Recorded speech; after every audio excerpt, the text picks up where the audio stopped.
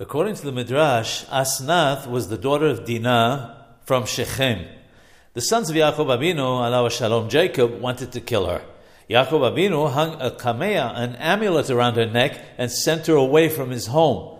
The kameah, the amulet, contained the words, "Whoever attaches himself to you attaches himself to the seed of Ya'aqob." She hid amongst the thorns, and that's why she was called Asnath, which is taken from the word seneh, which means a bush of thorns.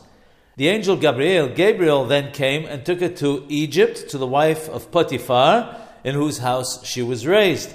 When Yosef HaSadiq, Joseph, alav shalom, went around the land of Egypt in his chariot, all the women came to see him because of his good looks, and each one threw jewelry or other items at him in order to attract his attention. Asnath threw the amulet. When Joseph looked at it, he realized that she was the granddaughter of Ya'aqob Avinu, alav shalom, and married her. Rabbeinu the Hida, alav shalom, gives 12 reasons why Joseph married Asnath. One reason is that her name is the Rashi Tevot, an acronym in Hebrew for God always supports the fallen. Hashem somech nofelim tamid.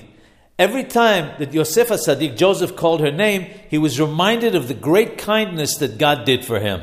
Another reason is that the gematria of the name Asnath equals 511, which is the same as Ashrei, meaning happy is the one who marries her.